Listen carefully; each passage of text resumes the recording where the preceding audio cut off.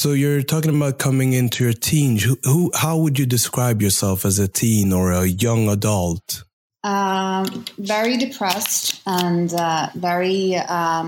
It's like a very mix of different things. Very creative somehow because I was when I was 17, I started working as a fashion stylist because I was together with a photographer, and he said, "You have really good style, so you should be a stylist." And so I became a stylist. But I was, of course, not my most healthiest self, and that's probably when I developed the most scars on my mental health. Issues like the anorexia, there's so many things that I kind of turned off that I had to try to unravel throughout my lifetime. My name is Innocent Mugenga, and you're listening to the Learnability Podcast.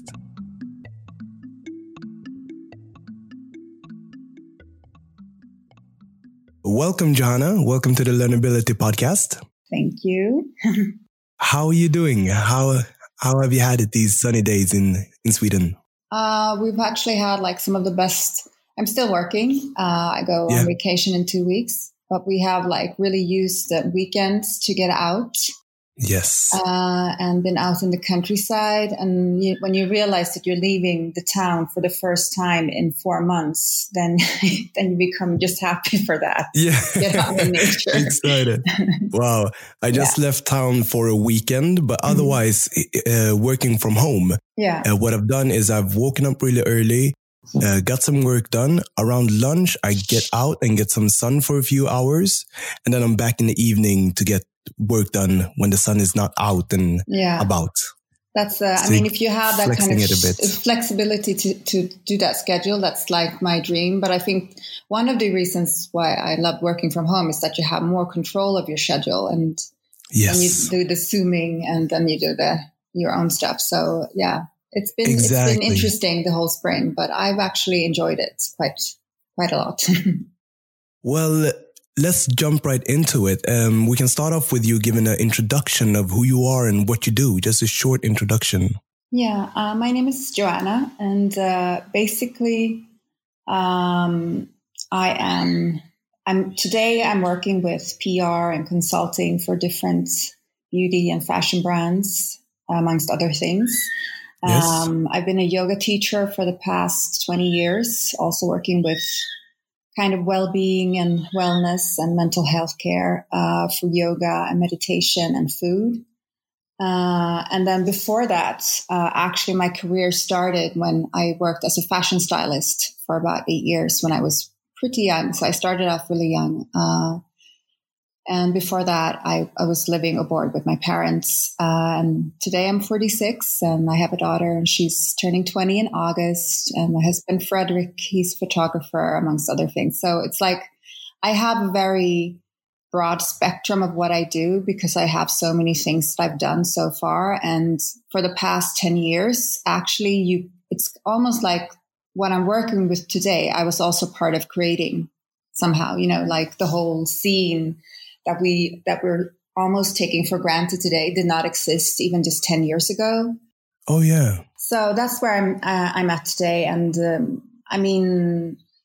I really treasure my upbringing. But of course, when I was younger, I just wanted to be like everyone else. And then maybe it was not as fun. But today I'm just so happy that I had like I said, the broad spectrum of living abroad and having, been to different schools and meeting different people. And even more now, I think after what's been going on the past month, I think it's even more important to kind of enhance that. Like you saw the little article or blog post I wrote in Elle magazine, which I also write for. Writing. And I've been encouraged by my friends to kind of bring out that more. So hopefully I'm going to be able to feel the courage to share that part of me and not only the fluffy parts. Yeah, no, I hope you do because you wrote it really good, the piece you wrote for Elle magazine. And I'm hoping we can deconstruct some of this throughout this conversation. There's so many parts in your journey that I would like to dive into. But starting off where you are today and what you work with today, I wanted to get some insights from you on the nutritional side when it comes to food and what type of nutritional advice you work with. Well, because when I started, like I said, I started when I was working with fashion, and then I became pregnant a little more than 20 years ago. And I didn't want to work in the fashion industry because, I just felt like it was not the healthiest at the moment. So I started practicing yoga when I was pregnant, and then my yoga teacher said, "Please become a yoga teacher." And I enrolled to a 3 years teacher's training with her every day, like bam, bam, bam. So I did that for a long time, and also teaching full time for more than 15 years. And then when I stopped doing that, for many reasons, to teach full time, I brought up my passion for food. So before I actually started doing fashion, I was a bit troubled teenager, and my parents wanted to put me in chef school because they said that you love cooking, so you should go to chef school and use your creativity. But I was 17 years old and I wanted to work with fashion, so I said no, and I dropped out of school and started doing fashion instead. But when I was really young, I had like anorexia for 10 years. So through the yoga practice and leaving the fashion world, I actually started getting healthy and finding a new way of approaching my own health and questioning what we look at as health. So I kind of brought that into my yoga practice. And then when I stopped teaching full time, I started to kind of wanted to work more with that aspect of the whole holistic view of self-care. But this is like 10 years ago. And then, there was this big scene in America of doing like juice cleanses, green juice and, nut milk. And I mean, we didn't really have that here. I mean, a juice was orange and milk was coming from a cow. Yeah. So I kind of started to press my own juice, many liters a day. And I started delivering that to yoga studios. But after like a year or two, I started feeling that I'm kind of promoting eating disorder, like telling especially young women or women in general that it's great to do a juice cleanse if you feel bad about yourself and it will fix everything. And you know how like you just take the good bits and you forget about the bad parts. So I'm like, it's like I'm doing this eating disorder thing again. And so I started more to kind of enhancing nutrition for the soul, which is where I am today. And also I was working as a breakfast chef at Sturehof and Stockholm's Matmarknad. It's a place in Stockholm. And I was hired there to kind of revamp their breakfast to a more healthy version of croissants and, the regular breakfast. Oh, yeah. And at this moment, it was also kind of the beginning of trying to speak about local produced produce and food. So when I was there, they opened a food court market and I got in touch with all these farmers and they were great. And I started to realize that not only was I promoting kind of like an eating disorder, I was also probably the least sustainable chef or person working with food and creating menus in Sturehof, because I was actually just using produce from like, it's coconut water, it's acai, it's coconut butter, it's whatever, bananas, avocados. That's like, it's a really healthy diet, but we're living in Sweden. So, I mean, most part of the year we have to kind of rethink. So I started really to kind of question myself. And then, so through like trying to see more nutrition as not as a green juice or eating less, I started to see nutrition for the soul. And also I really, really wanted to enhance and support our local farmers. So I really kind of changed the way I view things from that aspect. And I think now today, everyone knows this is what everyone is trying to kind of be doing. But it's like, I think I'm not like trying to say that I'm better than anyone, but I was really like thinking of this in the beginning. And now that everyone is doing it, it's like, this should have been the whole thing the whole time. And now also what's going on in the world, I also see that without nutrition for the soul, without supporting our locals, and without actually taking into the whole consideration is like why the social values, like I was living in New York and working in New York 2 years ago, and it's really, really easy to find the best produce. You can go to the food market, but it costs $1 million. Yeah. And most of the people, if you're living in Bed-Stuy, Brooklyn, they're like on food stamps, they have 3 kids, they're probably mental disorders. And it's like they will never see this kind of food. So it's really easy to sit here, blogging on Elle or having my social feed on Instagram or other, and supporting good eating, but it's not going to reach the people who are actually needing it the most. So now it's like, for me, it's very important to support nutrition for the soul. So I don't want people not to eat. I want to support my locals, but I also want to look into the social values. And sometimes I kind of call it food racism, because you can sit and you can be a very spiritual person. You can do your spiritual practice every day. And then you can say, why don't they eat more kale? Why are they eating processed food? Why are they doing this? And then you're not really looking into the whole spectrum of how lucky you are to even be able to choose what you're going to eat. And that's why, for me, like when we're talking self-care, it's very dangerous when we're just promoting a good way of eating and training. We also have to think about these other things, because a spiritual practice without applying social values into it has nothing to do with a spiritual practice. It's like, and I think this is issues we need to start to bring into the conversation. And of course, everyone should be able to feel healthy and work out or have like this, to reach nature. Like you were saying, like going out into nature is also a luxury, but it shouldn't be. Yes. It's like clean air shouldn't be a luxury. Clean water shouldn't be a luxury. And we need to if we're going to be healthy, spiritual people and doing our own yoga practice, we also need to do it for the whole, society and throughout the world. This is so well said. And I can really tell that you live this, following you on Instagram. You're highly inspirational. Mm. And the question you said there, asking like, why aren't people doing this? It feels like you're asking that question for real. Like not just questioning, why don't you do this? Actually, what's the systemic or what's hindering people from being able to eat good food? Yeah. And I would love for you to just elaborate a little bit more specifically on nutrition for the soul.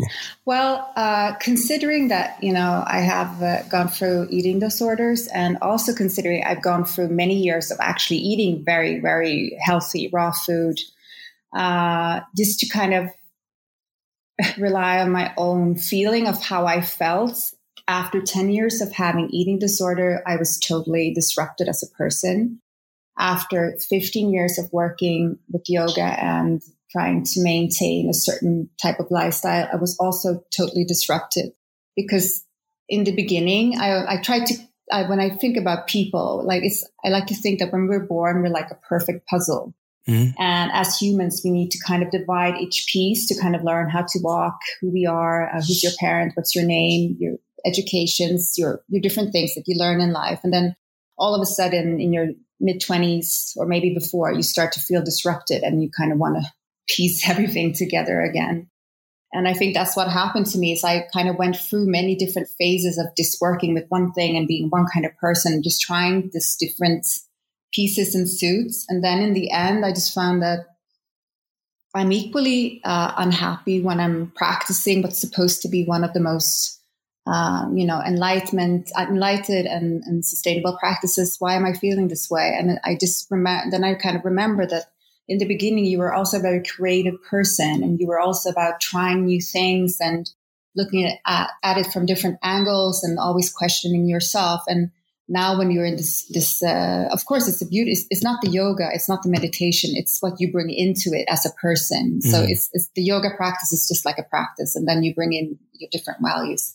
And what I did with it was that I took away so many things that I love, because I thought I had to be that way. I thought I had to adapt to become this great yogi. And then I just ended up like not being happy. Mm. And then I said, how do I, maybe I will never be always happy, but how do I like make this part of my practice to kind of find another way to kind of not be so exclusive of things and try to include things into my life. So I was just like, of course, if you're a yogi, you can do pizza and you can do meat if they're local, whatever. I mean, there's so many, we have so many, like, you think that you're in this freedom space and you're not.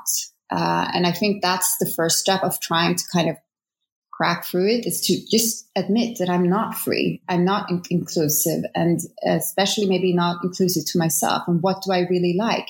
And to find out what you really like and what your body really needs, you need to be constant, in a flow, because that changes. And I think it's easier to just adapt something, adapt an attitude, adapt a lifestyle, because then you don't have to wake up every day, sit down on your little meditation cushion or go running and kind of question, how do I feel today? What do I like today? Am I hungry today? Am I going to be racist today? Am I going to be inclusive or exclusive? You just have to go through that every day. And it sounds like a big portion of work.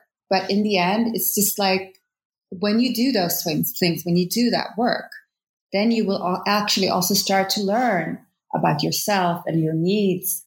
And some needs you might not need for yourself, but you need to give them to someone else. And I think that's like nutrition for the soul. Mm-hmm. And then, of course, I want to make the food that I do is usually very colorful. It's usually very kind of photogenic. But also it's like sometimes I'm like, okay, I'm going to do like a year with only brown food. Mm-hmm. It doesn't have to be that way, but it's just like, that's the way I usually do it. And I think that's very, of course, in the era of Instagram food, also starting like five years ago when I started being more into food. Of course, that was like one of the poppy art things that people noticed with me. And, so I don't want to take away from that, but it's also important to kind of say to people, I'm this other side too. And I did like an experiment 3 or 4 years ago, and I started kind of posting like, today I actually had a hamburger and today I actually had this meat. And I got so much bullshit for that, crap for that, because they're like, how can you do this? How can you eat meat? And it's like, actually, if we just started to educate ourselves, and like you said so great in your podcast with Charlotte in Han, it's like we need to unlearn. Yes. We need to unlearn before we can learn. And I think that's one of the first things I actually wrote to you, is that's one of the first steps in Buddhist practice, is that before you even get to learn anything, you have to kind of just empty the cup you came into the room with, because you have so many prejudiced views, you have so many kind of views of how things are going to be, and you need to kind of pour that away to be able to just receive the tools of how you're going to learn. And I think that's very accurate today. And you mentioned working with mental health issues. I want to ask you, what's your perception of our global mental health to date? The global perspective is that it's really, really bad. And considering how the earth is feeling right now, it's kind of feeling the same as our mental health. So from the sustainable point of view, and climate change, that's also happening within every one of us. And of course, with the COVID, and it's just so many things going on that is questioning what mental health is. I think if we're not going to deal with the issues as climate change and social values in the right way, we're going to have more problems with mental health, because in our society, in our workplace, people are still working until they're burnt out. People are still not, like you were explaining your day. I do this, and then I go and I work in the evening. Yes. And I think if more people were able to kind of position how they're going to work and position how they're going to not work, we're going to have better mental health. But because we're not prioritizing this, and because this hasn't really been sexy mental health issues, especially if they're bad mental health issues, they're not sexy enough to kind of enhance. And it's still like shameful to talk about mental health issues. And it should be one of our top questions and top of mind. One of our top questions, starting from kindergarten into school, and it should be. For me, it's like when you are able to admit that you have a mental health issue. If you're able to admit your weaknesses, then you're truly strong.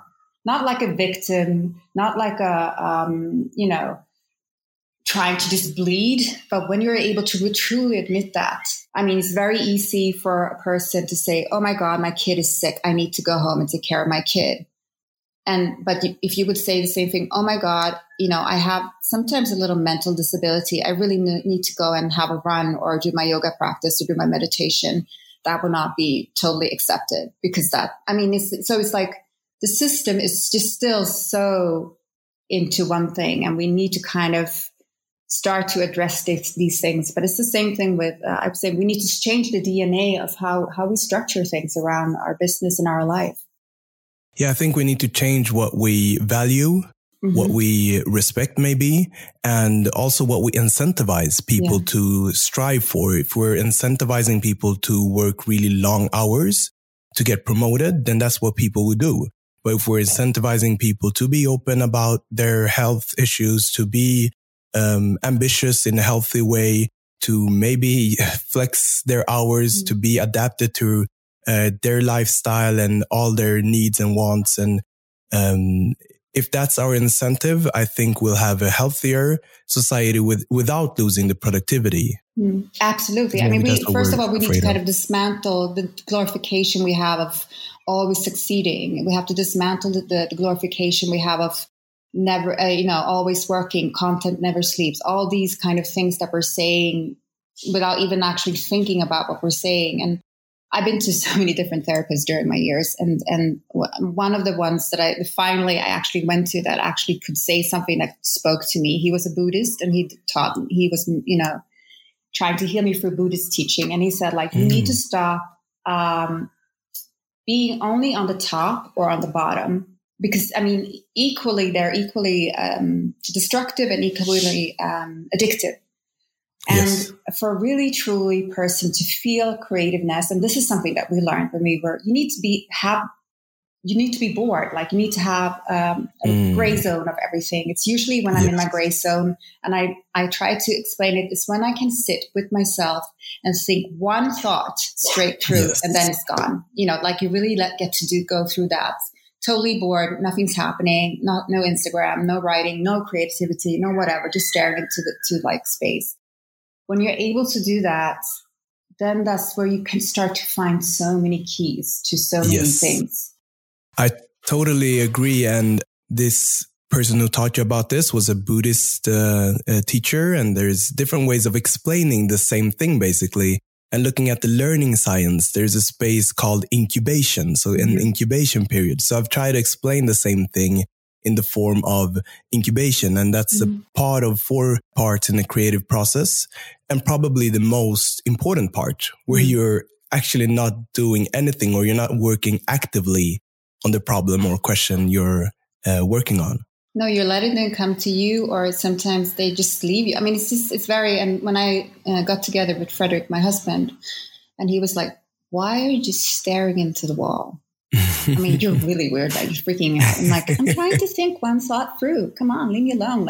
Really, why are you not doing this? It's just my way. And now, of course, he's very used to it, and he can see when I go off in my world. And but it's like that is when I'm home, safe in my own environment. And I was saying to a friend of mine, a year ago, I was not in a really good place before summer. I was so tired and fragmented. And I said, if people just realized how many seatbelts I put on my different personalities every day to go out and be in the world.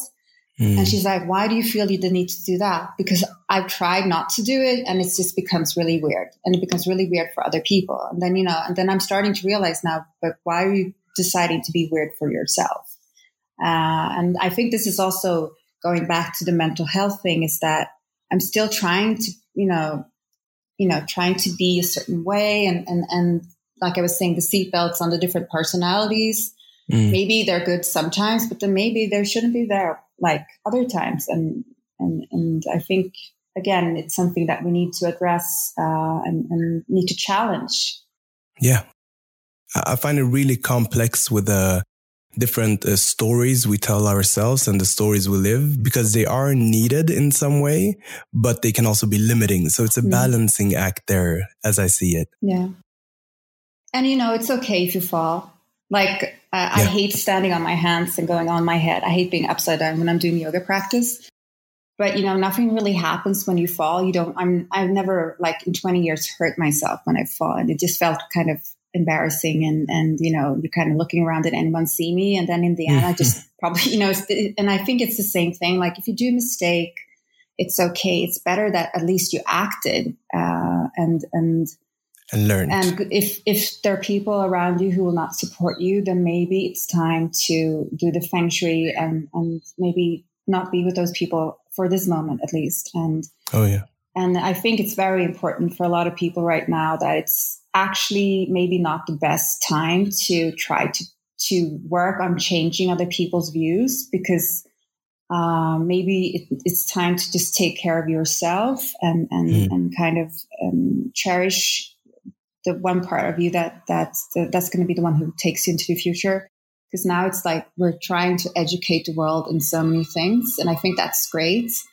And I see a lot of these Black Lives Matters posts being shared around on my social feeds, and I think it's great. But I also think like I would love if someone would sit down and actually kind of translate them into Swedish, like all these difficult words. I would like to see like if a linguist could actually translate them into Swedish, so it would make the communication in Sweden much more easier. Because unless we do that, we're just going to say that we're adopting another problem from another part of the world, and which I think is kind of funny because we adopted so many things from America or so many things from other countries, which is like culture and music and, fashion. And then all of a sudden when we're adopting this thing, as they're saying, I'm like, why can't we see that with all those other things we adopted, this came with it?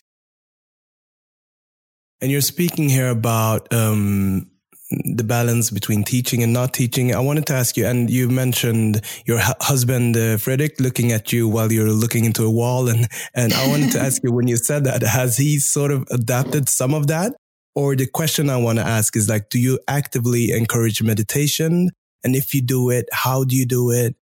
I think it's one of the best things he could do. And I think it's, if you might just need to kind of understand that very few times when you're actually sitting down to meditate is the times when you're completely, it doesn't really have to do with that your mind will still and nothing will be in there. It's just that moments when you're sitting and you're actively sitting down, and the practice is to sit down and not move. So that's the practice, what you should try to be doing, and having like a certain gaze and, but once you realize that nothing really stops when this happens, like all your thoughts and emotions and feelings and even like your surroundings will continue to just move just as always. And the lesson is kind of just for you to be there and sit and like hold a thought in your hands, and without squeezing it and trying to think about it, or without trying to drop it, and just kind of letting it be there. And it sounds really, really easy. But it is really, really hard. And it's not hard, I think, in our essence as humans. It's just hard because we have not worked in this matter for a very, very long time. This is like the beginning of most cultures had a part of meditation in their practice or rituals. But we've come so far from this practice that now a meditation or a ritual is something that you associate with a brand or with an influencer or a profile. And very seldom do you actually know that it comes from a long line of many, many, many, many people of different genders and ethnicities. And it's just like, I think it's very good that we kind of modernize certain things, but I also think it's good that sometimes we need to go and look back at some old things as well, because unless we kind of get away from the whole branding of meditation and yoga, I don't think it's not going to be doing us the best. And I got a question, a really good question, because I do work with brands and I do my, like that. And I don't think there's anything wrong in that. But this person, she was asking, what does yoga practice have to do with this brand? And I said, why do I need this brand? I'm like, of course you don't need this brand. Of course you don't need to do all of these things. This is just a choice that you have. But the actual practice, of course, is something that comes from within you, and you do something with that. Yeah, that's essential for actually feeling a difference and a shift. Yeah, and I found it really interesting when you were speaking about food previously and the development, like how the whole health trend developed, and it is very brand centric maybe today. While you're on a level of the actual raw ingredients and creating a lot of stuff yourself. Many people, I believe, associate it with just a brand and live the lifestyle through a brand. And as you're saying, it's good that brands actually choose to communicate it and inspire people in this direction. But it's more than connecting to different brands and I think also like you were asking about nutrition for the soul. And I think, like I was saying, when I was 17 and I decided that I will not listen to my parents, like many other 17 years old, and I will not work with food. I will work with fashion. I was, of course, just starting out on my anorexia and kind of, totally shutting off that part of me. And the moment I started to realize that I was actually getting healthy is the moment when I started to cook again. And I think that's also like a part of a ritual of cooking and connecting to people over dinner. And usually when you go to dinner in someone's place, everything is set. All the little places are out, all the food is done, and you sit down and you eat the food with the cutlery and you drink from the glasses. And this is usually, how you experience a dinner party. Whereas like if you come to my house, probably no food is ready and you will cook together and, you will talk and you can eat with your hands and there are no set places. And I think it's, that's also part of nutrition. And just a lot of people today are, of course, not cooking. And I have the luxury of having a grown kid and my husband also cooks. So it's our interest, it's our passion. So of course I'm going to do it. But I feel that a lot of people pre-COVID, at least, were not engaging in the cooking. And I think that's also part of the nutrition. If you want to feel good about something and about yourself and about your body, it's actually kind of nice to do that little ritual, even if it's people, I hate cooking for myself. And I have to say, I love cooking for myself. I think it's great to cook for myself. And I love to kind of then sit down and have my meal for myself because I don't feel lonely. I just feel I'm actually not lonely because I'm for the first time, maybe in a long time, being with myself. So when you're saying that you don't like to cook for yourself, you should actually ask yourself, why do I not honor myself to make this meal only for me and sit down only with me? Maybe that's the next yoga class I should be going to, is to cook a meal for me. So you can find moments of stillness in so many things that we're actually not engaging in anymore in modern society. Yes, that's great. And bringing it into your day-to-day life. And I really like the way you started answering the question about global health. You're speaking about sustainability and the health of the world. In the second episode I ever did of this or released of this podcast, I had a tantric monk as a guest. His name is Konrad Svenninger. And he was speaking about in the 80s, we became aware of the world's ecology. So they started raising questions about the world's ecology. In the same way, today, his mission through his humanitarian organization is to raise awareness about our inner ecology. And thinking about that and how they're connected and it's similar processes, though it's very different. I think both of them are our top priority. Yeah, absolutely.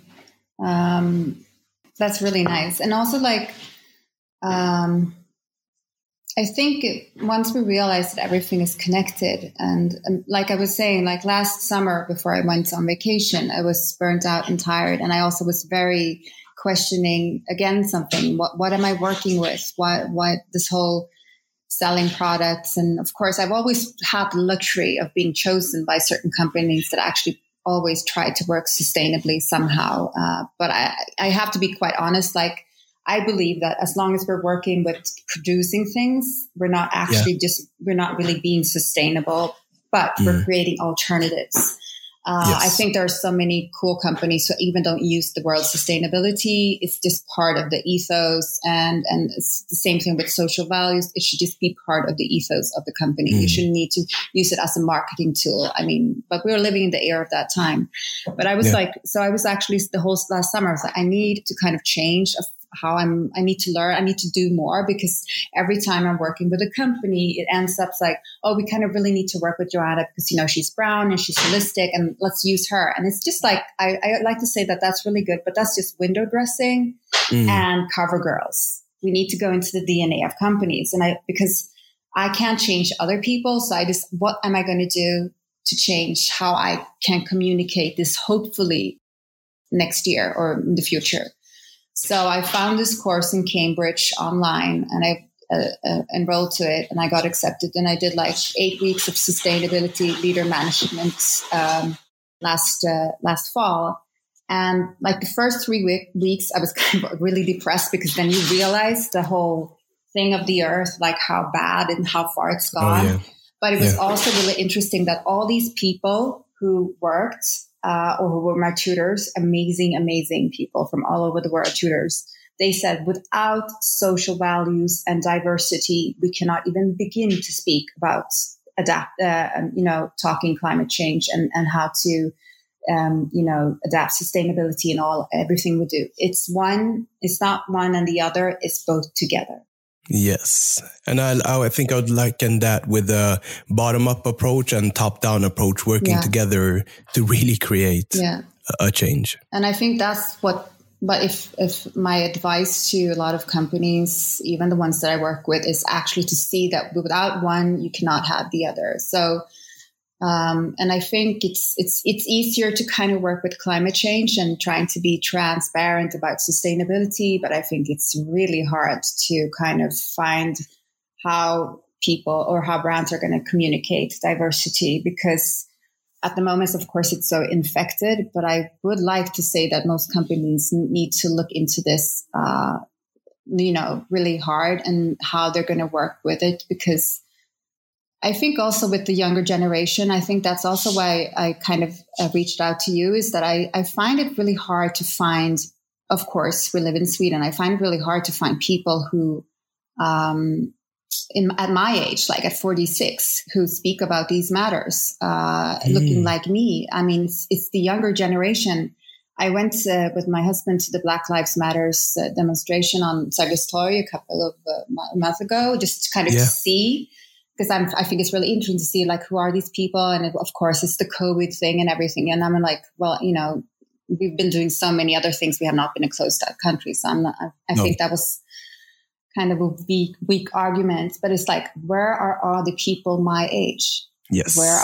Basically everyone was from 20 to 25. Maybe someone was skimming on 30. And I'm like, what the fuck? I mean, sorry, but I was also there, and I was among the older people there. And I'm guessing I'm a bit older than you. So I'm like, where are all my people? And I think it's because also I realized that we were brought up not to say anything. I was so told, and I think this is because my parents wanted to protect me. My name is Joanna, but my first name is actually Aurea. But Johanna looks, it's Swedish. And of course, when I moved to Sweden, everyone, when they think Joanna is coming, they're like looking for a Joanna. It was not me. So it's like, I think it's everything is done for protection. It was always better to fit in than to stick out. Stay on the safe side. Stay on the safe side. And I was never on the safe side. And but I think it's really hard for my generation also to kind of finally, I need to speak out and be this voice, but we can't just rely on the youth to do this. I mean, it's, that will be wrong, because we need to also kind of engage in these things and to question our where we are working and our friends and our families. And it cannot only be the youth who's doing this, because they're also supposed to be learning so many other things. Yes, that's too much of a burden, really. So you have shared a lot of great insights here, and with this new course that you took, I'm looking forward to following your career even further, developing into sustainability and implementing structural change in companies. And I believe, of course, it's a combination of what you've learned during your journey, what you've applied yourself in, but also you have a really interesting background. And the first time we spoke, we're speaking about, like, on paper, you would say there's a complex sort of journey. But I see and I hear how that journey has been so valuable for you to actually teach people or reproduce what you learned. So would you mind sharing, you've touched a little bit on it through this conversation, but a little bit about your journey coming to the position where you are today? Yeah. First of all, I kind of need to start with my adoptive parents or my parents. And my father was very young when he was studying a lot, and he decided my grandfather, his father was headmaster in the town of Örebro. And my father decided he did not want to stay in Sweden. So he met my mother, and very young, they decided to move to Washington, D.C. And he was working there. And then my mother was with him, and they were living in Washington. And I think, they decided to adopt, a child. And one of their neighbors, this being in the 70s, so like all the restrictions of how to, adopt was a bit more loose than it is today. So they went down to Ecuador. Okay. And to pick, they were adopting a young boy from there. And then they said, there's a very young baby girl, and she's, I think it was like 2 months there. She's ready for adoption in a month. So you should ask. So they applied for me, and they got me. So they went down there, and I was adopted from Ecuador when I was like 3 months old. And then for my first years, I was living in Washington, D.C. And in those days, like my parents' friends were like from all over the world, of course from Sweden, but from Finland and Africa. And like really, like, of course, I don't remember anything because I was so young, but we were like, it was very, very kind of international, the whole scene. And they're still to this day best friends with most of these people. So they write like Christmas letters, and they're still like in touch. And every time, if I was going to America, or like, oh, you should reach out to that person, and that person is there. And so it's like, it's always been like, a lot of these stories. And then after global family, would you say? A global family. And then after Washington, my father got a job in Iran, and then he was working for Ericsson. So we moved to Tehran. Yeah. And this was before the first Iran-Iraq war. And while we were living there, they adopted my younger brother, Nicholas. So we were living there until actually we had to move away because it became so turbulent, kind of building up for the first Iran-Iraq war. Oh, yeah. And so we moved kind of back to Sweden for a short while, for some years. And when they were in Sweden, my mother had their biological son, my youngest brother, Matthias. So we're like, my husband calls us little UN because we're so many different nationalities in our family. So we were living in Sweden for a couple of years, and I went to school here. And then my father got a job in Dominican Republic in the West Indies. So we lived there until I was 12. And these are totally different environments that you lived in. How was it like transitioning between them, experiencing different cultures? I know you were really young, but looking back at it. I mean, actually, and I think I mentioned this in the L piece, is that I did not ever think about being different when I was living in Washington or Iran or the Dominican Republic, because basically my whole family was just very, exotic. But I was actually looking more like anyone in that specific country than my parents were. Oh, yes. So I never, ever thought about that. And like my youngest brother, Matthias, he's blonde and he's blue eyes. Of course, he was like, oh, rubio, pequeño, he was like small and blonde. So of course he would get like attention, but we were mostly just basically like any other families. But every time we moved back to Sweden, it became really, really hard because it's really hard to explain because people think that Sweden is this really great country, and it is in very many ways, but it is not in so many other ways. And because we're not addressing these things, it's still kind of really hard to speak about. But every time we moved back to Sweden, I did not feel very, did not feel very nice, and it became very questionable in me. Why am I not, accepted, or why am I being, all these things that happens. And of course, that most apparent when I moved back at 12 years old and just getting into my teens. Yeah. So, yeah. Would you describe it as like the difference being a visual minority? Like it's quite prominent that you're a minority, sticking out. And also because I grew up thinking that I wasn't.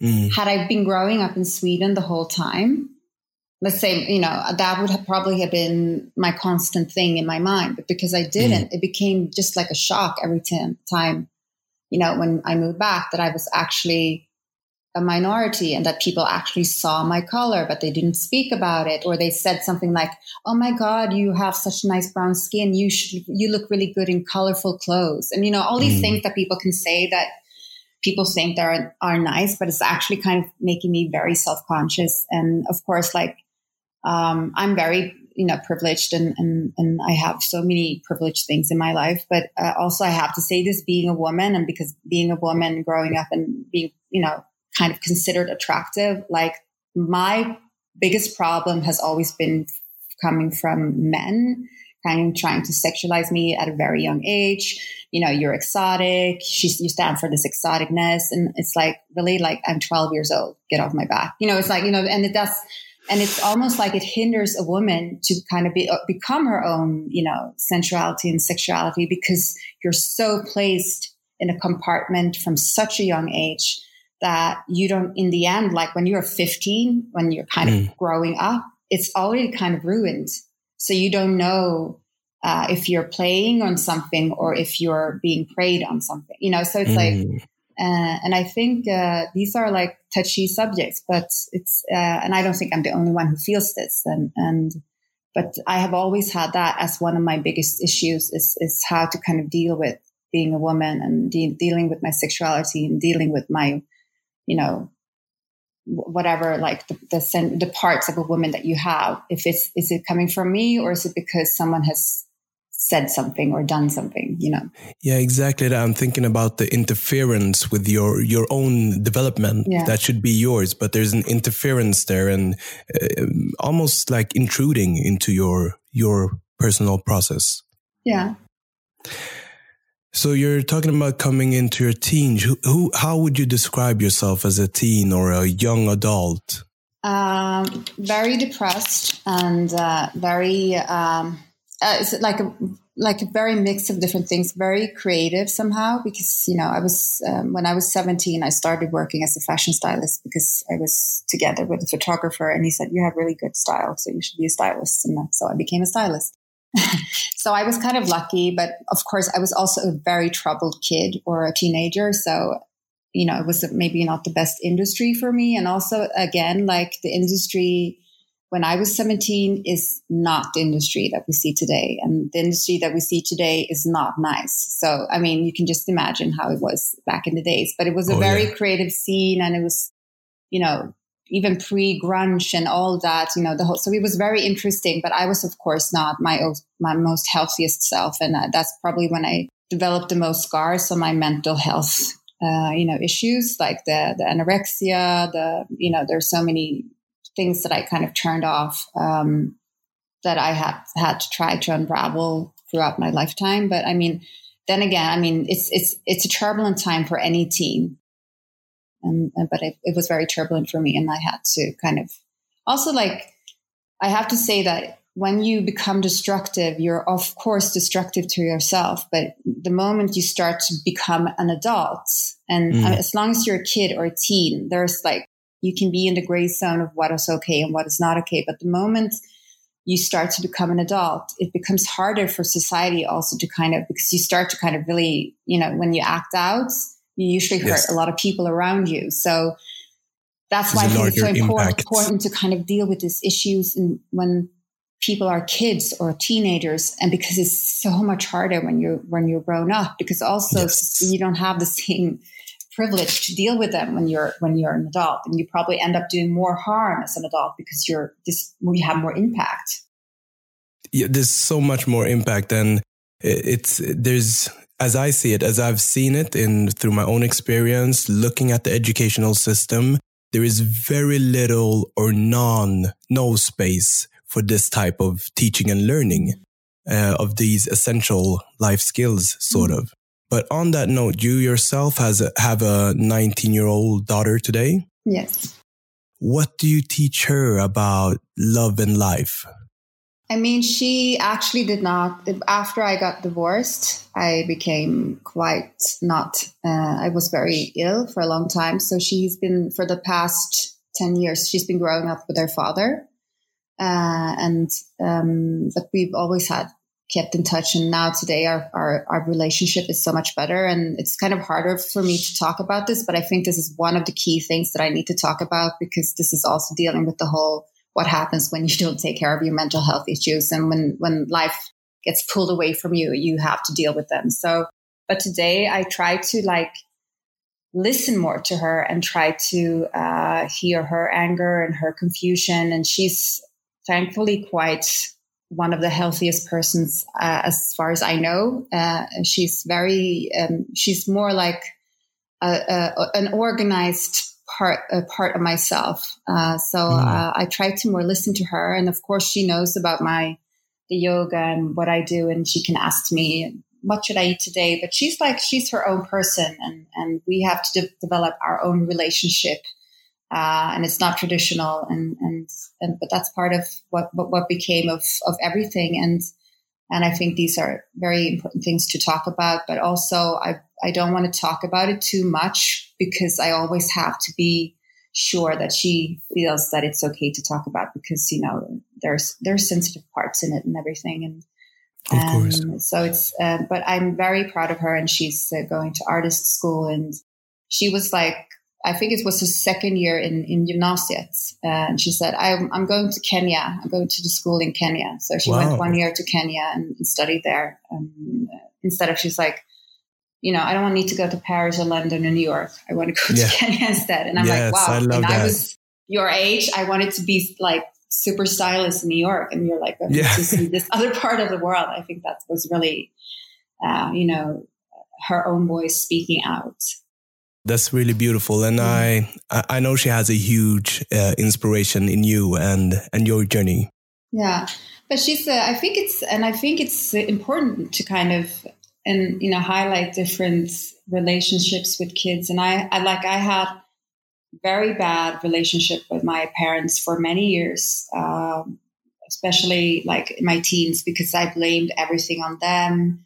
And, all these regular things. And then just eventually you grow up and they grow a bit older, and everything just you kind of end up liking each other. And you're like, why am I not why I'm not with the people that I like? And also because so much of my history has actually been through them. So yes, you can maybe relate more to their side or their journey as well when you grow up and realize that, oh, okay, my mother was 27 when she had me. I'm 29 now. Exactly. And you usually hopefully parents don't do stuff, even if it's not maybe the best things to their children. They don't do it out of hate or despite or to be evil. They do it because maybe they don't have the tools themselves, or maybe they're just trying to protect. And sometimes that does not work out.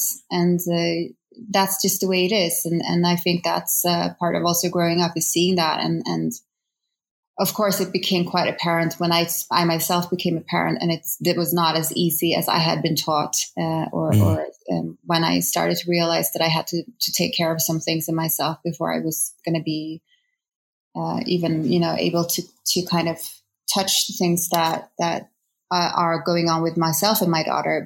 And so then I also, of course, became easier to kind of forgive my own parents and to see their part in it all and my part in it all. Like I was saying, when you grow up and you have a hard time with yourself, and then you also have to kind of eventually take responsibility. And also, it took, my mother was like, why are you always angry? And it takes time for people to forgive as well. So it's and then they were there, and now we have a great relationship. So I think it's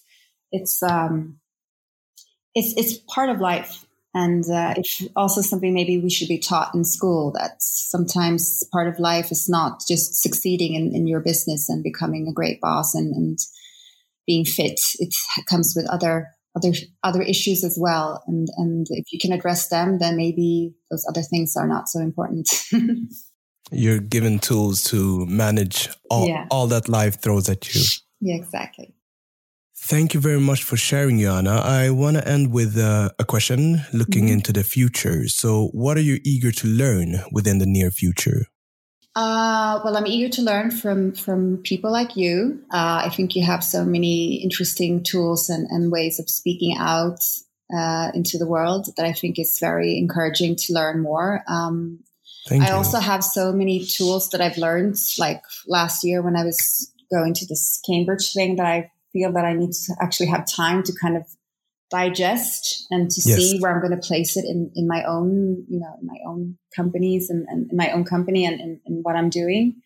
And also just maybe to just also not be doing so many things the whole time, like to kind of, to, like I was saying, to have those gray zones or the times when I'm actually just digesting everything that's going on in the world and that's going on in me. I think that's equally as important, that you don't only stuff yourself with knowledge, that you also have time to dissect where is it for me and what should I share with other people. And I have many projects that actually are going on that hopefully will crystallize in the future, but I need to sometimes put energy into those. It's so easy to put energy into other things. So I need to learn about my own energy, I think.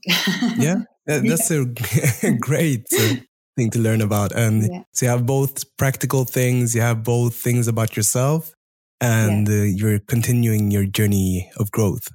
Yes. And I know of people who are inspired by your platform. So I would like to just say keep up the great work. Thank you. Thanks for the inspiration. And thank you for this time. Flower, I can't sleep, starting to leave. I'm an observer, and I've had obsessive thoughts lately. They keep on asking, claiming it's you distracting me, saying it's alright when nothing is alright.